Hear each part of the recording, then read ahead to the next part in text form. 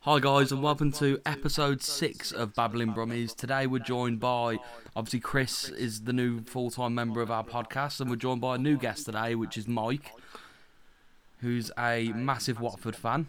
And today we're going to be talking more about the relegation battle, where we think obviously teams stand, and Mike's going to go into some detail about Watford and how he feels they're going to get on through the next few months. And it could get quite a bit quite fiery actually. Some strong opinions about some of the teams down there. Jay just had a quick chat with us beforehand about how he feels about Burnley. I'm sure we'll get into that as the podcast goes on. But I'm excited for this one. Same, buzzing for this. So yeah, let's just open it up really. So go on, Mike, if you want to, talk about how you think Watford have been this season. Any good points, any really bad points you think? Well, yeah, the really bad point is we're 17th in the table. So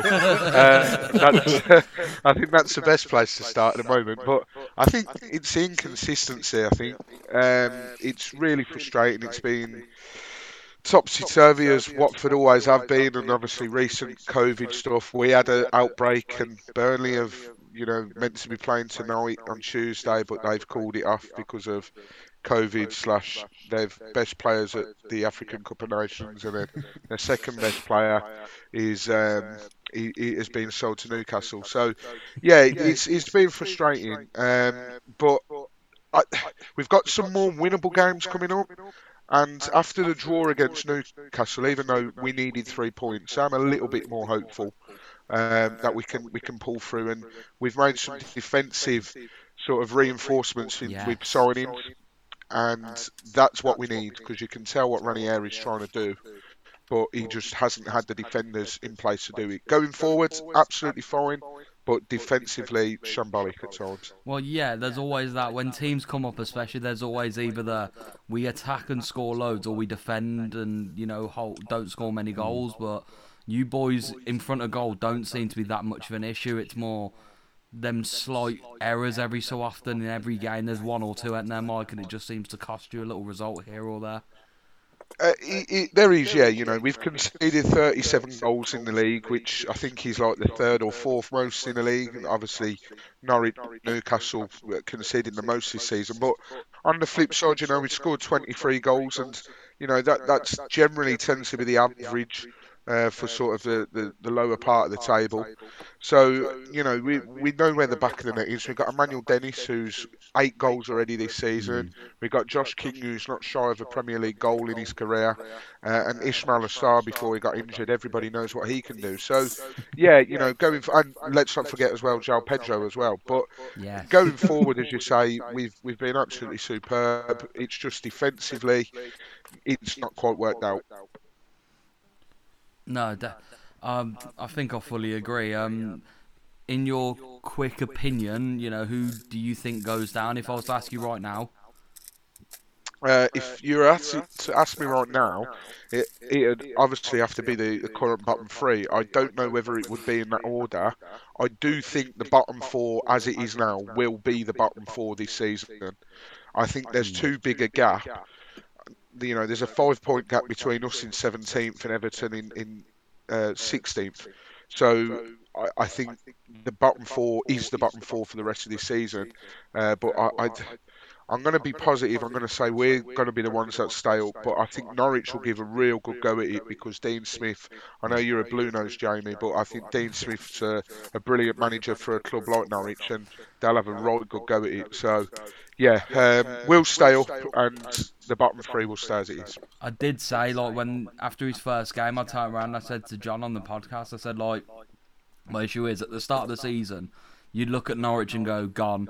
But now after a few weeks of Dean, you're kind of going, actually, hang on, where are they getting these results from, And they're doing good. They're doing well.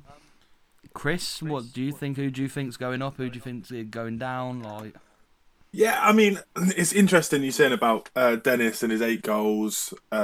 He scored the same amount of goals as Ronaldo and Son. That's the firepower you got, and I can't believe how low you are down on the table. Genuinely, you've got him, you got King, who's waiting for for Dennis to take a day off so that he can get a couple of goals in. But it's not clicking. I'm not as worried as I was before the Newcastle game. I mean, I bet you sighed a huge sigh of relief when Pedro just got that goal last minute against the Toon. Yeah, I mean, it was a sigh of relief, and it was more about bloody time. Like, I will take a draw because obviously it means that we haven't lost. You know, that would have been the 8th game in a row. Yeah. But really, it was a poor goal to concede, and we really should be winning those games. So, yeah, it's really a odd one. But yeah, I'm more relieved, as you say, than anything to actually come away with something. Because if we'd have lost that, then you know I'd be sitting here now saying, "Are we going down this season?" Yeah, I think most people would probably agree. Not because they got anything against Watford, but because of the fact that Norwich won their game, and that's just a huge mental thing for them to be able to get a win on the board. Go right, they're at their form. You know, Newcastle have had 2 draws on the bounce. You just had a draw. Like those teams are starting to become scrappy. It's starting to become a bit fighty at the bottom. And I think you're safe. I think you've got enough firepower to. So, like, Norwich is your next game, right? Yeah. They're, like, hugely depleted at the back. They don't really have a defence. They just kind of hope the person misses. And you've got some really good goal scorers. So, I think you'll just outscore the bottom 4, bottom 3, really. I'm kind of worried about Everton. I know no one's talking about Everton, but I think with the change in manager and yeah, exactly, yeah. The rumours about that, yeah, was it Project Toffees or something? And yeah, I'd be more worried about Everton than Watford. I know that sounds absolutely outrageous considering the 5-point gap, but I just think Dennis he's just unbelievable. I don't think you can deny him any more points. I think he's just been really unlucky. I think the thing with Everton, what you got to remember is, they've been on a horrendous run of form. You know, we beat them 5-2 at Goodison Park, and I really didn't see that one coming. And I think the players they've got in that squad are nowhere near worthy being where they are in the table. And I think that any new manager coming in, other than Rafa Benitez, who obviously had a stinker of a time, you know, you're looking at his CV over the years, is absolutely magnificent. A man that's been rumoured to take over Rafa Benitez is Jose Mourinho, another man whose CV is terrific. But you often find that these managers from yesteryear who were having brilliant sort of careers, the game of football is now catching up with them, so to speak. Jose Mourinho, not the manager that we used to love and know, was brilliant at Chelsea. He's sort of stumbled a bit since Tottenham, Man United. I don't know how he's getting on at Roma. I don't watch enough, but I know enough to know that it's not going all smoothly for him. And I think Rafa Benitez falls under that category now. Unfortunately for him, football's evolved too much and he's not been able to keep up. I think you stick anyone in there that has a little bit of grit and determination about them and will get the players fighting for the badge, and that Everton team will start flying up the table again. I know they've got Big Dunk in charge, in interim charge. If he was to have a few games, I could guarantee that they will pick up points in those games, and we probably won't even think about them come, I don't know, sort of March, February time. So I think they'll have enough about them to stay up. But yeah, it is quite crazy to see Everton down where they are. I don't think they'll set the league alight, but I definitely see them between 14th and 10th. Safely just chilling and flying up.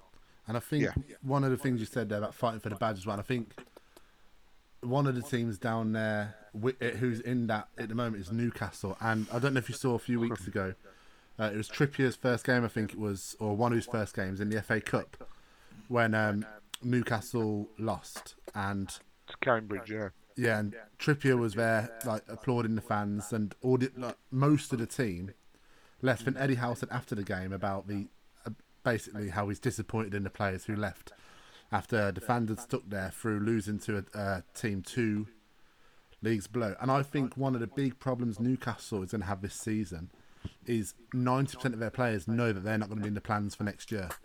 And I don't think they will fight for the team as much as the other teams down there. And I think that will be a real struggle. I think it depends who they bring in, because obviously the players they bring in, they see for the next couple of years probably.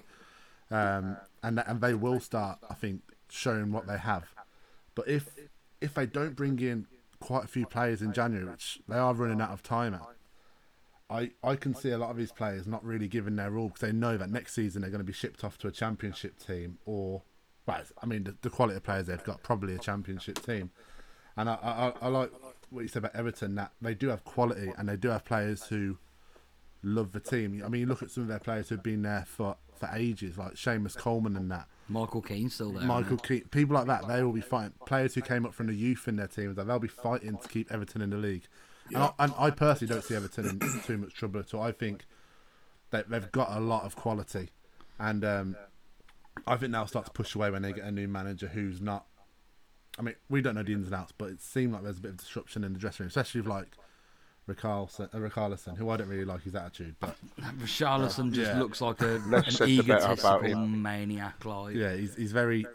He seemed like when he got subbed off. I think it was a few games ago when I can't remember who they bring on. Rondon. They brought Rondon on, and he looked like he just threw his toys out the pram when he got subbed off, and he had an awful game that game. So, yeah, but are you telling me you wouldn't throw your toys out the pram if you got subbed off for Rondon?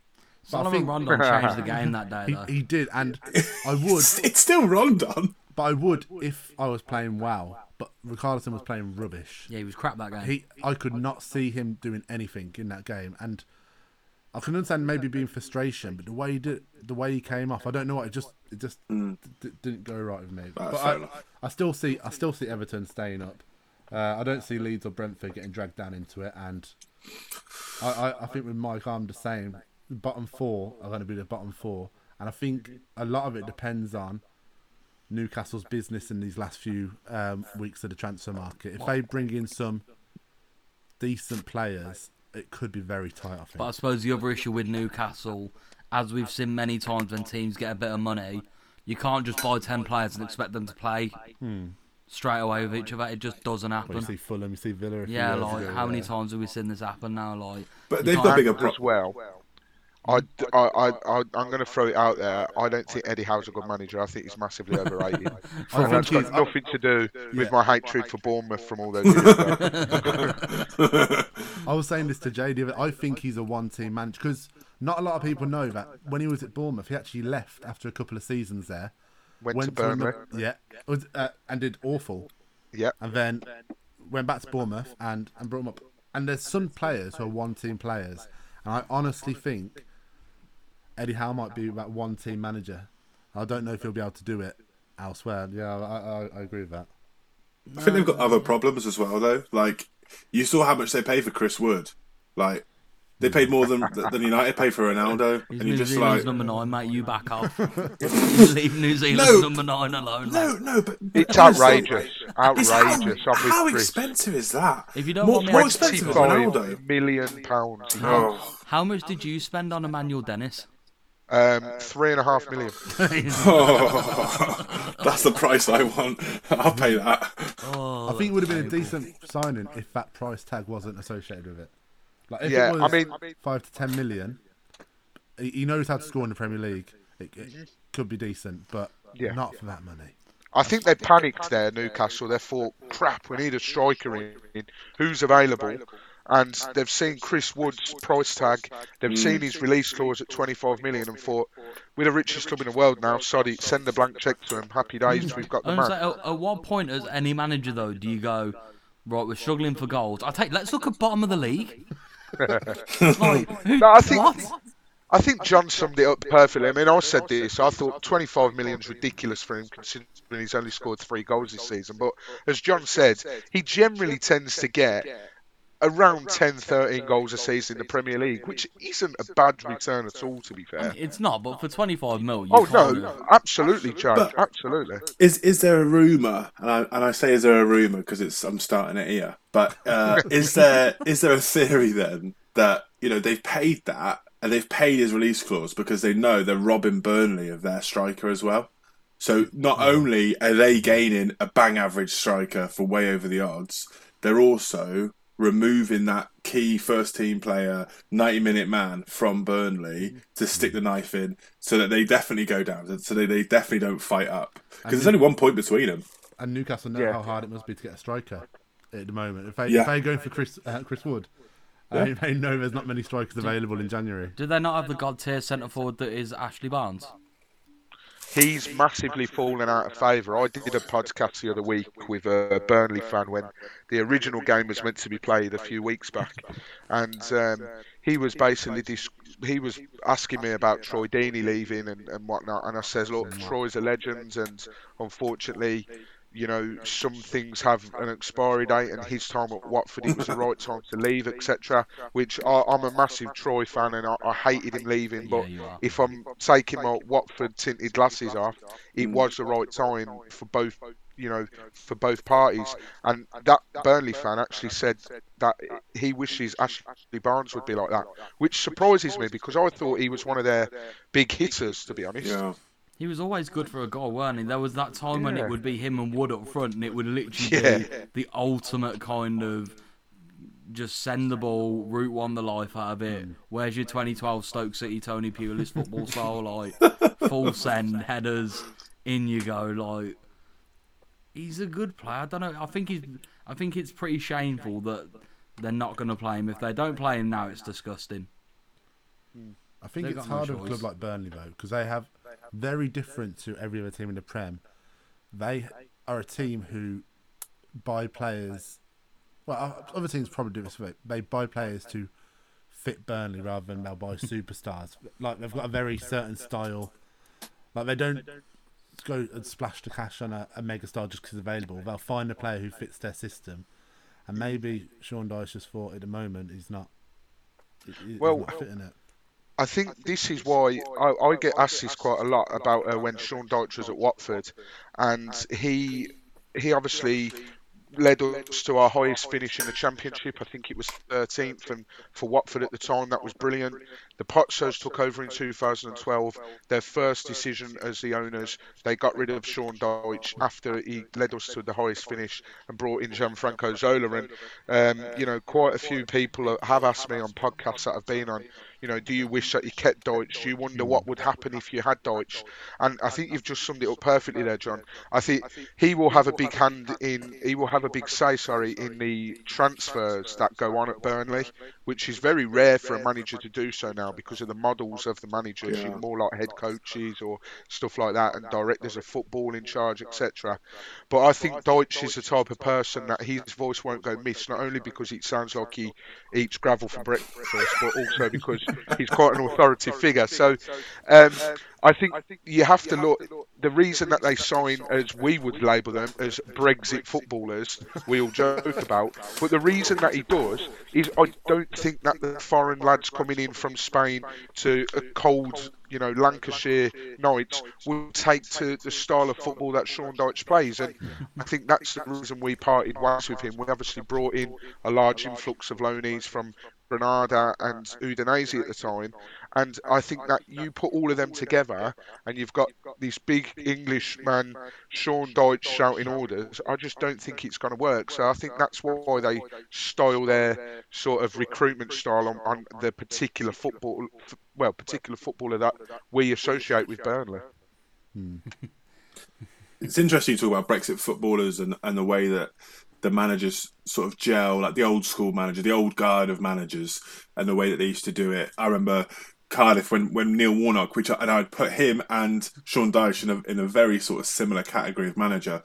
He had a bust up with Sol Bamba on the pitch because Sol had enough of Neil Warnock shouting all this stuff at him during the match. And I went to Neil Warnock's first game at home, and he turns around and he's swearing at the left back, and it's like so loud, like louder than the away fans, obviously. And but I think there is an expiry date on the way that works.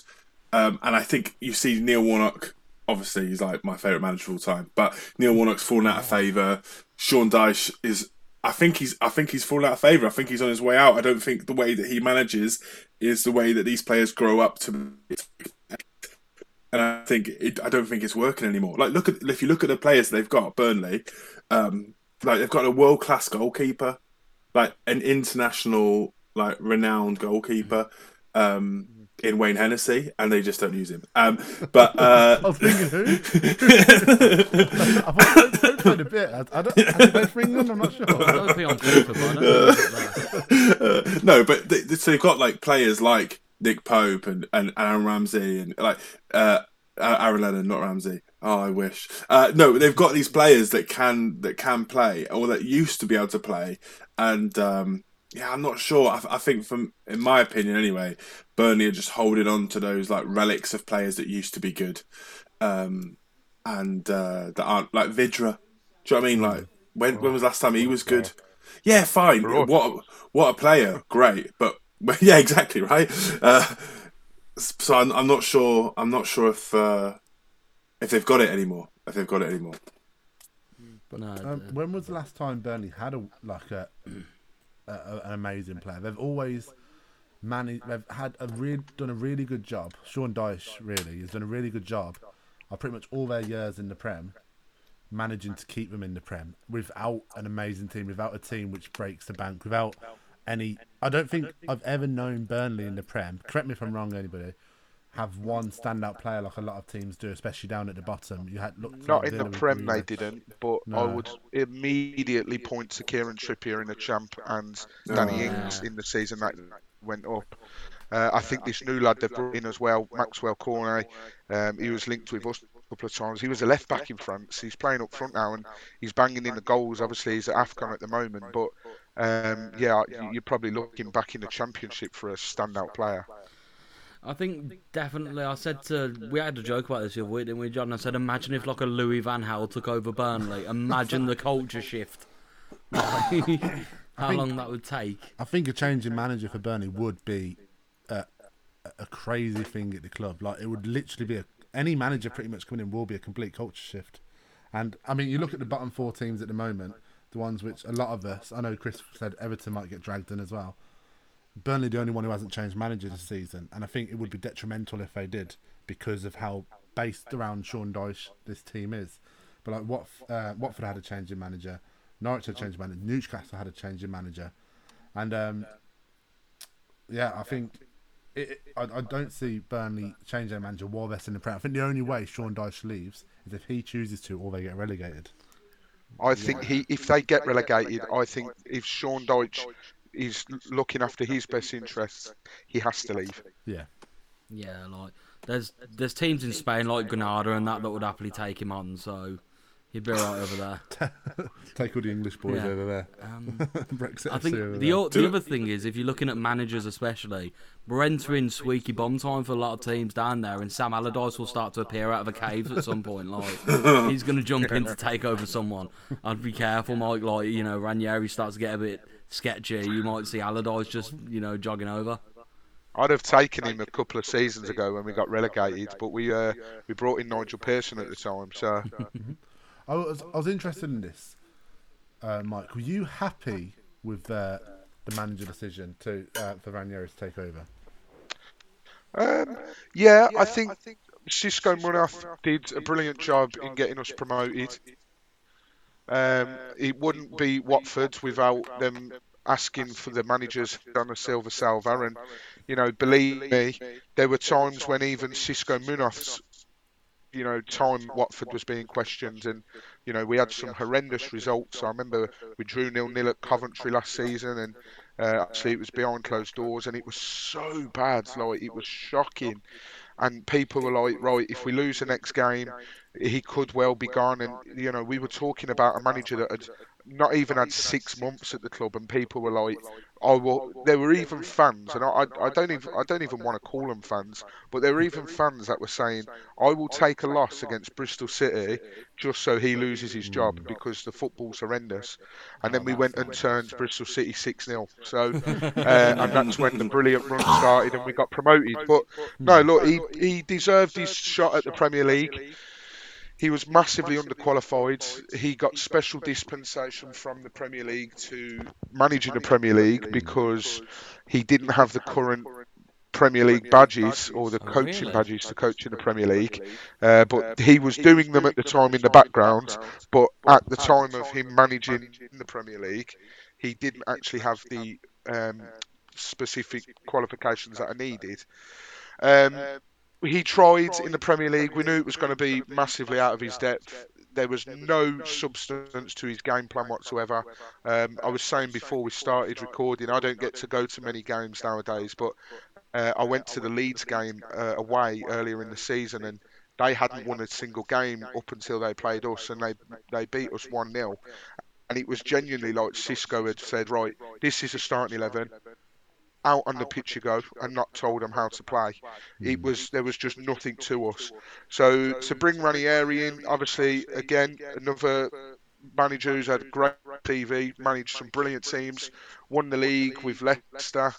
Yes, he then went to Fulham and didn't do too great, but I think overall he's a manager that you can see what he's trying to do with the squad, and I think now we've got these defensive reinforcements, as I said earlier, I think we'll start to reap the benefits of having Claudio Ranieri as manager, hopefully anyway. I think, and I've said this a few weeks ago, Michael, and I'll say it again now.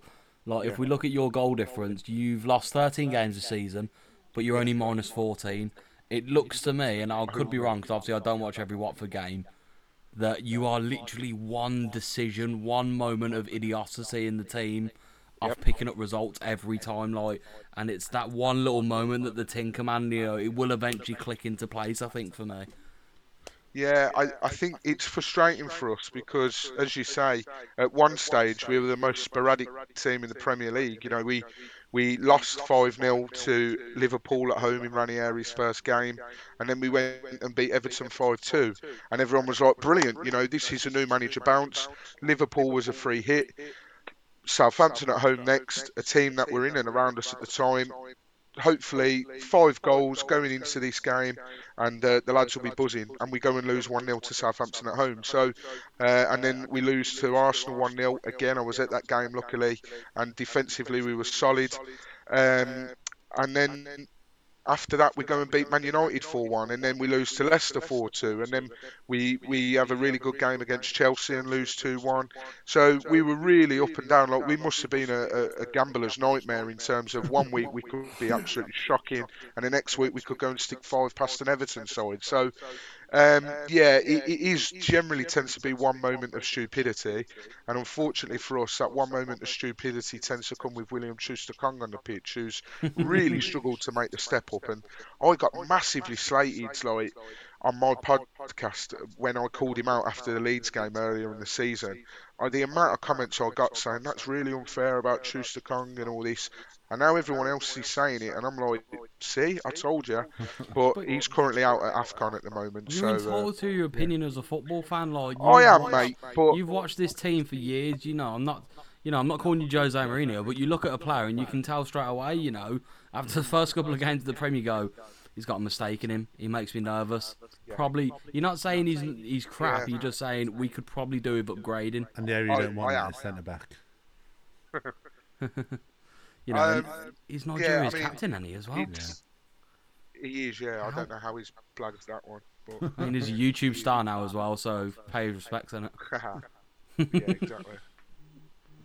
Oh wow! I think looking at this bottom 4, I don't know if you guys agree, but every team in that bottom 4 has I don't know how the best way to say this. I could argue a reason why they'd stay up, and I mean you have Newcastle, the obvious reason, money, who they're bringing in.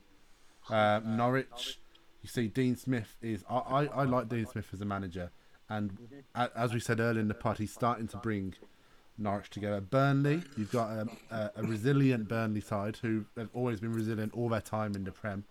Very hard. Well, they have been hard to play against.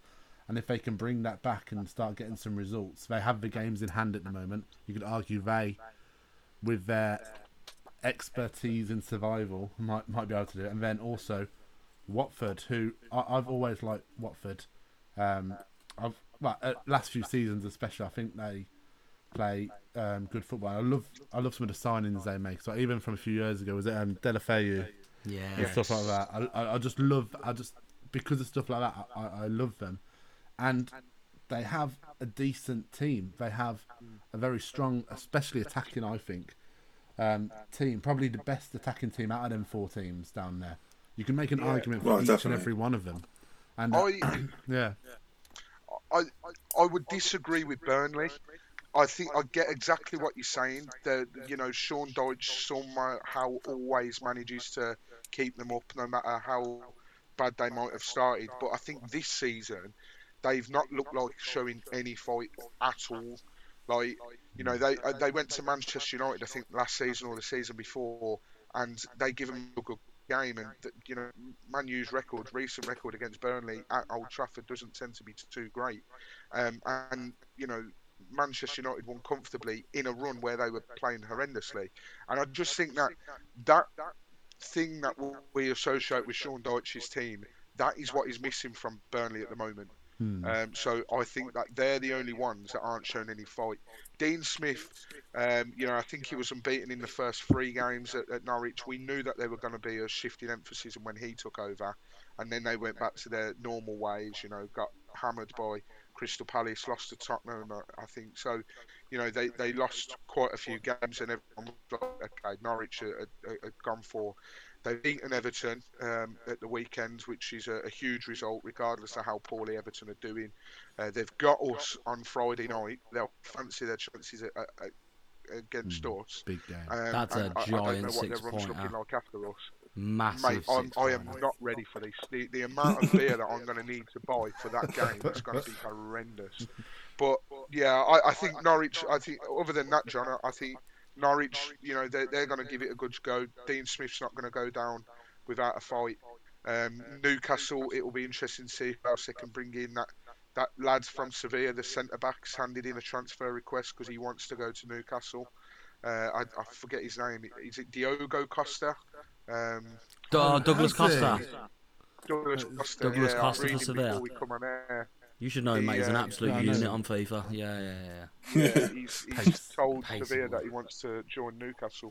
Oh yeah, that's a great career move. That he's get relegated. But Newcastle, as you say. But I just think Burnley. I think the one thing that they always have had, they are lacking this season. Like any game I've watched them in, they just show no signs of grit. Any signs of what's.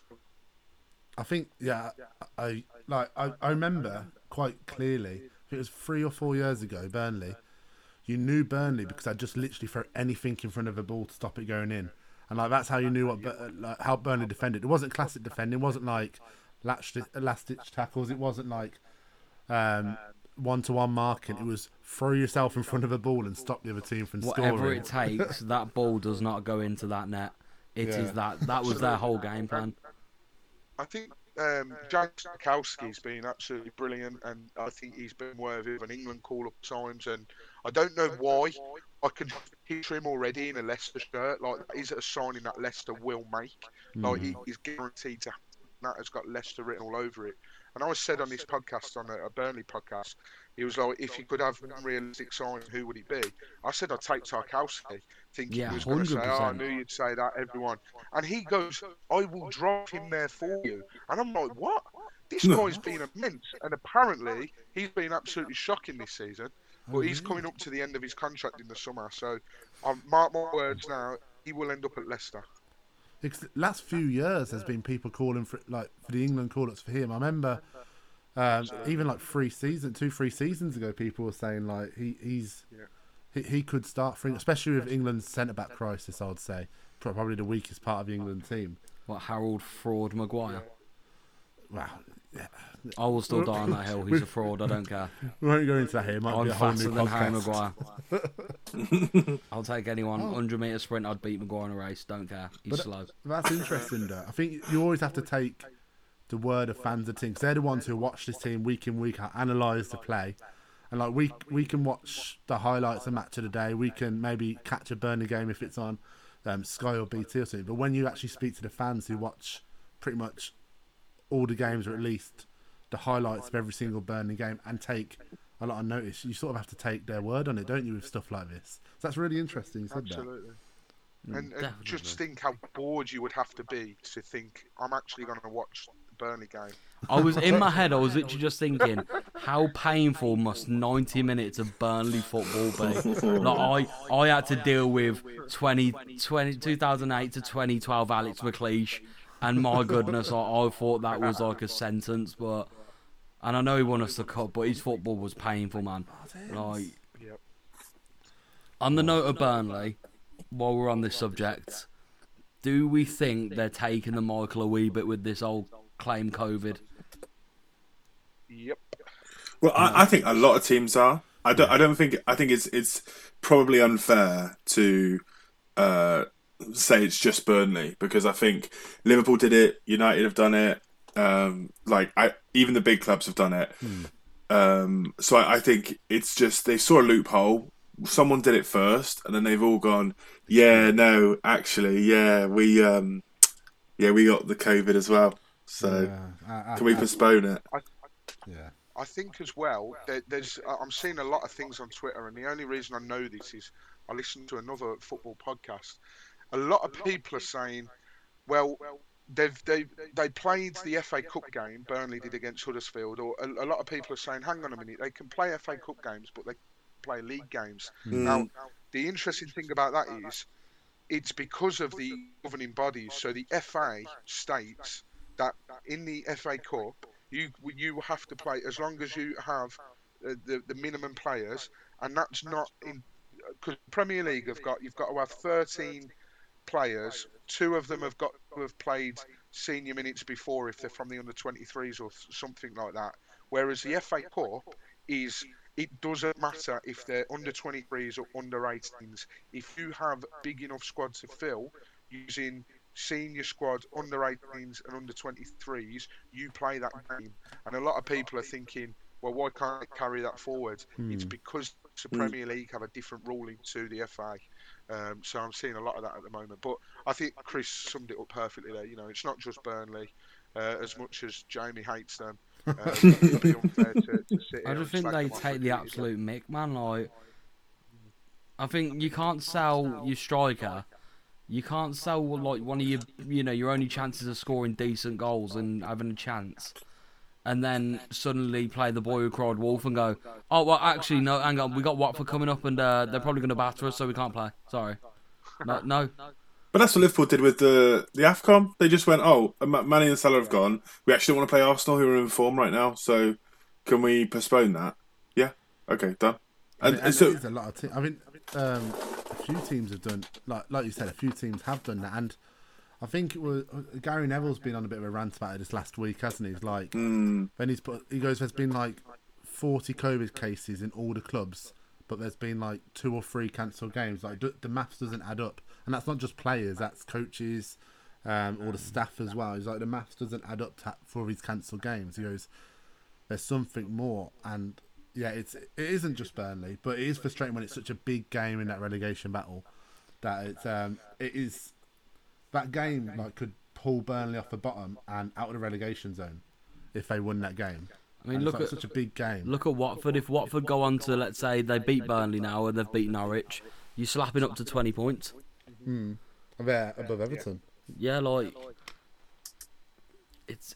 I think there's. I don't know how true it is. Obviously, they had that game against Tottenham, and they got called off because of the snow. Yeah. And did you see there was a picture of Sean Dyche and he had the fattest grin, going like as if to say, "Got away with that one."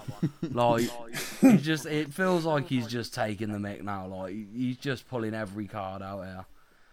And I think they've got what I like to call Wigan syndrome, where Wigan obviously stayed up for so many seasons and barely fought and got up and stayed up and barely stayed up, and then I think now, like Wigan, their time has come. But I think, like you look at let's use Liverpool as an example, and ethically it might not be the right thing to do, but for a team who's trying to win the league and trying to catch up with Man City, it's probably the smart thing to do. And like if they find that loophole. And I mean, I don't think there should be a loophole there. And I don't know if I don't like it that teams can do this. But if they're delaying the time so that Mane, Salah, Matip, Keita, all these players can come back, Why wouldn't they use that if it's there? Not saying it's the right thing, but why wouldn't they? I just don't think you're taking the players' consideration into, not you personally, like they are. Because in terms of it will get to a point where it's going to be literally Saturday, Tuesday, Tuesday, Friday, Saturday, and it's going to kill them.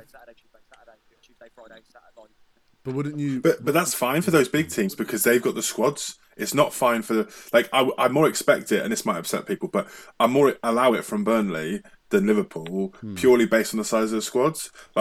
Burnley might, like we just spoke about, they don't really have any standout players. They had Josh Brownhill. He's kind of a flop, like their big 10 million flop, but they don't really have anyone like big. Whereas, so if they do lose a few players, that's really costly because they don't have those squads. Whereas Liverpool have 50, 60 players, I'm exaggerating, that are available to them, that they should be using. They got a brilliant youth team, a brilliant youth system, and there's going to be players who have in that youth have been waiting for a moment to shine. They're probably looking ahead to AFCON, going, maybe I'll be able to play. The wingers are out.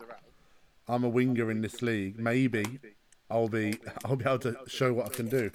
And I'm arguing for it more, just playing like devil's advocate on it. I don't think it's the right thing to do, but I do also see why they're doing it, and I don't think they should. But it's as a business decision. If you want to get higher in the league, I understand they're going to have loads more games come the end of season, but I'm pretty sure Jurgen Klopp will take loads more games with Salah and Mane back in their firing lineup than playing with Minamino, who was awful. I know he scored, but still awful. Do you know what I mean? I think he would rather take that risk and do that then. Yeah, I don't know. I mean, I don't like it. I think they need to change it. But also, if they don't change it, teams are going to exploit it. And how do we know people aren't just lying? Yeah, Not literally saying, I've got COVID. Yeah, you don't. I'm feeling a bit ill. No, Bit of lemon juice. I think you should, literally, normal water does it, mate. Pour some tap water into an LFT, positive. Really? Yeah. I didn't know that. That's actually weird. Because you told me that now. I didn't know that before, but I have actually tested positive, so that's me done for 10 days. Oh, I mean, I was going to say, I really hope my work don't find out about the podcast because I'm quite due some annual leave. And Mike, you didn't hear that from us. If you just want a couple of days off, mate, just a little. I've already had it, mate. So yeah, you can get it Delta this time, though, innit? Do you know what I mean? Make a canoe variant. Oh yeah, make a variant now. Yeah, it's a Burnley one. It's very infectious. Yeah, I tell you what, like, got that Dwight McNeil variant, boys. It's over. GG, like. I'm looking back at the table now. I'm quite surprised at a few of the teams who've made it out of this struggle. I mean, I'm Portsmouth fan, so I'm going to say this one. Southampton looked very weak. And, I mean, I was desperate for Newcastle to snap up James Ward-Prowse in the I think he January window. And I hope he does. I don't think he will. But I'm surprised with how many points they're putting together. I mean, I'm always going to have a negative look at them just because I'm a Portsmouth fan. But I'm surprised they've come out of that scrap. Because I was not worried for them. I was quite excited. But I thought they were going to be in real trouble this year. And look at Brentford as well. We talk about this quite a bit on this podcast. You just don't know which Brentford team's going to come out. Is it going to be the team who beat Arsenal first game of the season, who sometimes play brilliantly, or is it going to be the Brentford team who have lost 10 of their games this season and quite often look quite weak?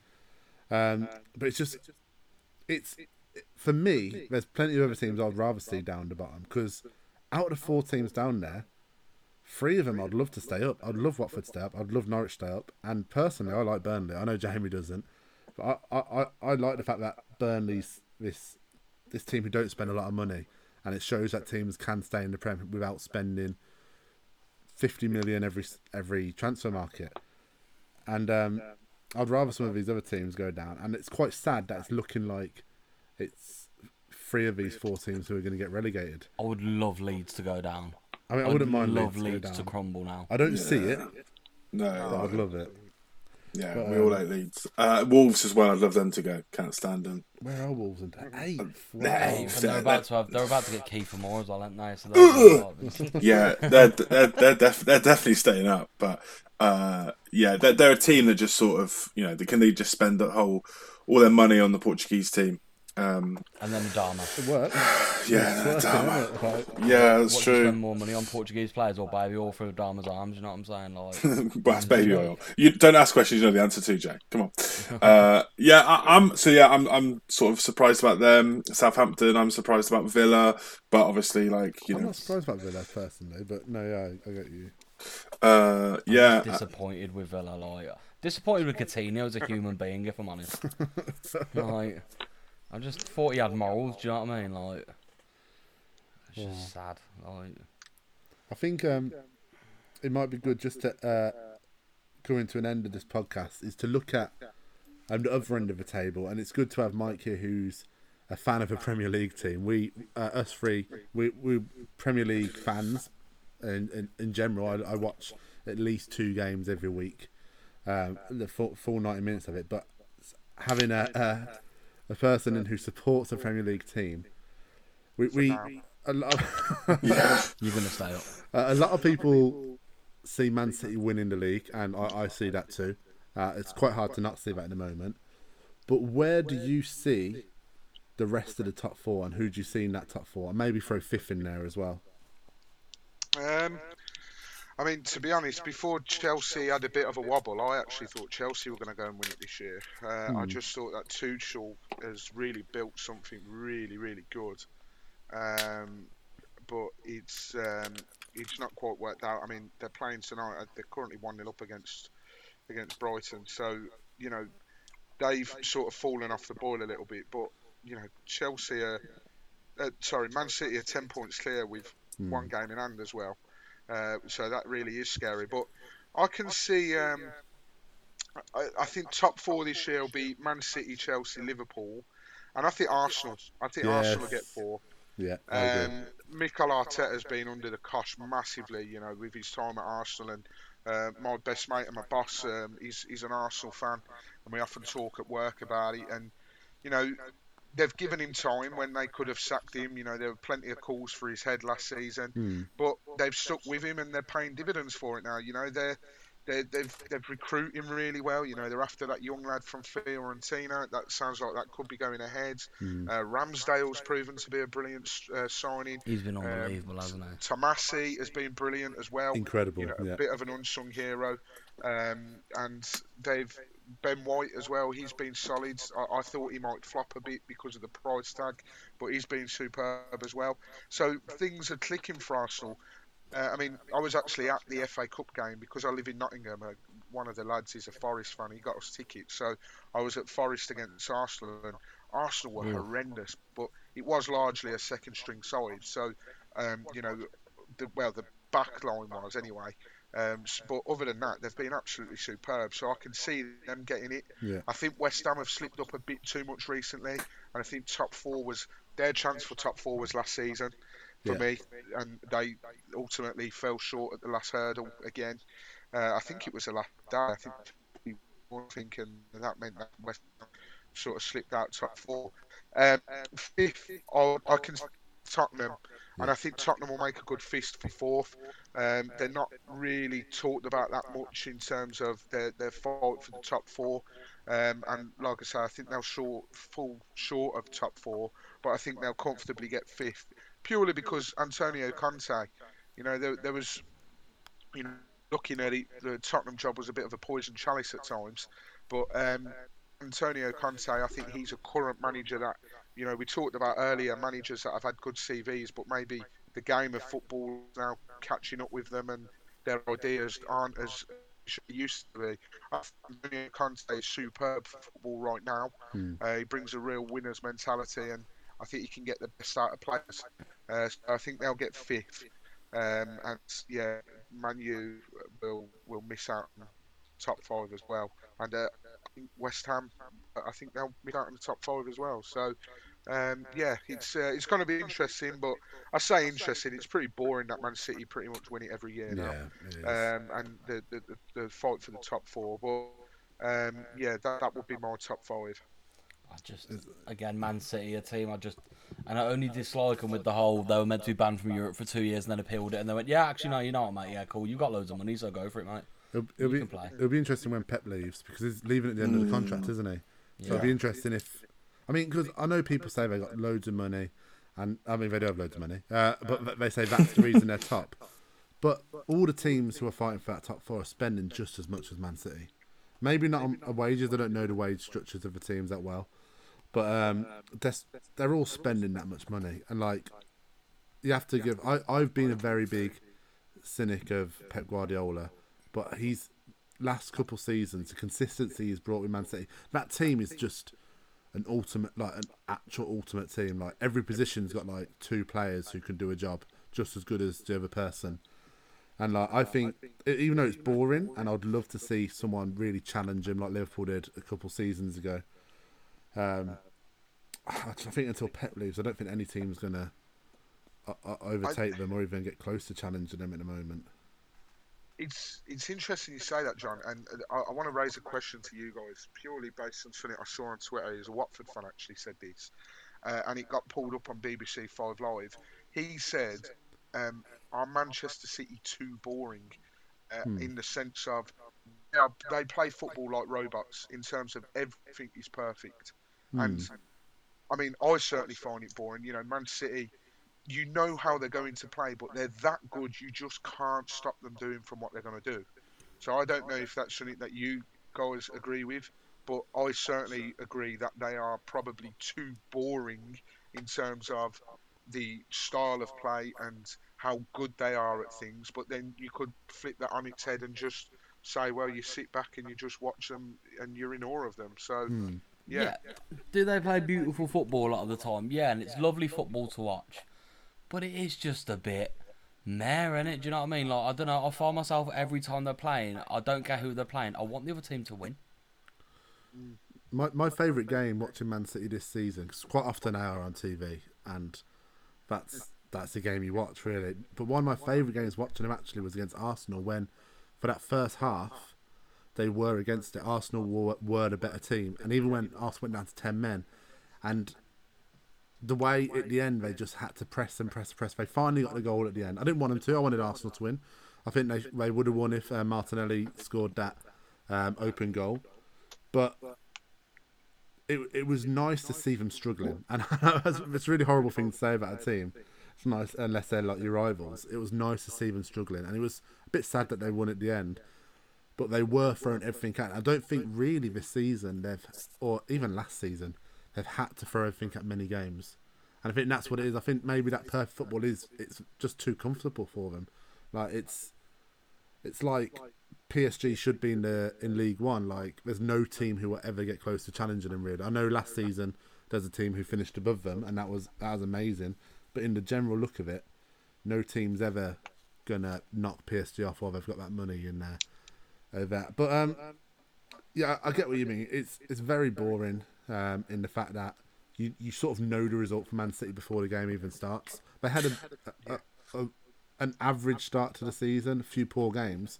They've still only lost 2 and drawn 2 in this whole season, and without a real striker.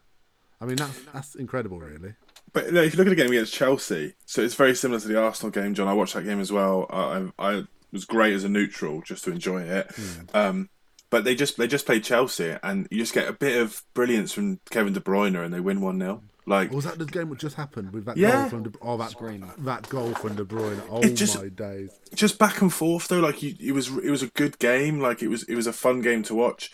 So I think they might be boring because like they've got a system and they stick to it. But at the end of the day, like if I'm a Man City fan, and you're nervous about every single game because you know how tight it is at the top, and you're playing a Chelsea team who most people think are going to get top 3, and it's a tight game. You haven't got a striker anymore. Aguero's gone. Blah blah blah blah. And then Kevin De Bruyne, just like the clouds open, and he takes the ball. He turns right. He pings it. Scores. I don't know how you can say it's boring. I mean, Kepa should have. It was a Kepa mistake as well. I don't know if you saw that he shifted his weight to the right, but I do get what you mean. But it's so far out, you're not expecting him to shoot. Like, fine. I don't know. I can't see it being boring if you're winning. I think what a big thing is in Man City is that teams aren't good enough generally to disrupt their game. Like you said, they've got a system that works, and if it works, they get the wins. And you look at the game against I'll use Arsenal again as an example because that was a game I saw where that system was disrupted. They weren't able to play like they like to play. They weren't able to control the game like they usually do. And I think it wouldn't be as boring if teams were good enough to do that. And I think if you're good enough to do an active high press like that, like I think your Liverpools can do it. Like they can. Like obviously, I'm not saying Watford can, but obviously that game when you beat Man United 4-1, like it was all about the up top press, and it worked an absolute treat. Like big, obviously Man City and Man United are two very different kettle of fish. Don't get me wrong, but I mean like when you're pressing a team. Like Man City, they like having that bit of time on the ball, and I think if you are good enough to press them, I think they can be a little bit disrupted. That's a good question, Mike. I enjoyed that. Yeah, I did. And it's interesting. Your top 5. We talked about this Was it last week? We talked about this. Yeah. And Chris and Jay both know I'm a big fan of Arsenal this season and the work Arteta's done. That is this young squad. Like there's few experienced players in there, but a relatively young squad overall. I'd assume probably the lowest average age in the Prem. And I love the fact that they stuck with him and it's shining through. And I might be wrong here, but I believe all three of us said Arsenal top 4 as well, didn't we? Yeah. Yeah. Definitely. So Arsenal's lowest average age is 25, and it is the lowest in the Prem. Yeah, and that's with like playing Lacazette, who's like over 30. Xhaka, don't know how old he is now. Granite red card Xhaka. Yeah, how many reds is he going to get? Do you know what I mean? But yeah. So and I don't know if we talked about 5th, but I would have probably put Tottenham 5th as well, just because Conte's a born winner. And they've got the games in hand, haven't they? Got the games. I mean, you have to win these games in hand, but Conte, how many has he lost since coming in? I know. Let's leave the Europa Conference League. Let's leave that alone. But apart from that, how many games has he actually lost since coming in? Is it 1, maybe? Lost maybe is 2? Yeah, I'm not sure. Loss. I don't. When was his first game? Pardon, sorry. His first game. Oh, I don't know. It's been quite a while now. It's been a few months. I feel like his first game was a draw. I know he was the first Tottenham manager to not lose in his first 8 games. They lost to United 3-0. Was he in then? No, I think that was the nail in the coffin. Their first game was a draw against Everton 0-0, and the only time they've lost is in the Europa Conference League twice and the EFL Cup twice. Other than that, they've won they've either won or drawn a league game since. And I think with their 3, 4, 5 games in hand and the people above them, they've got. I mean, he's a winner. I think they could challenge for, and I wouldn't be surprised if they got 4th. But I think Arsenal might get it just from the fact that, I mean, I just like Arsenal more. But yeah, I hope they get it.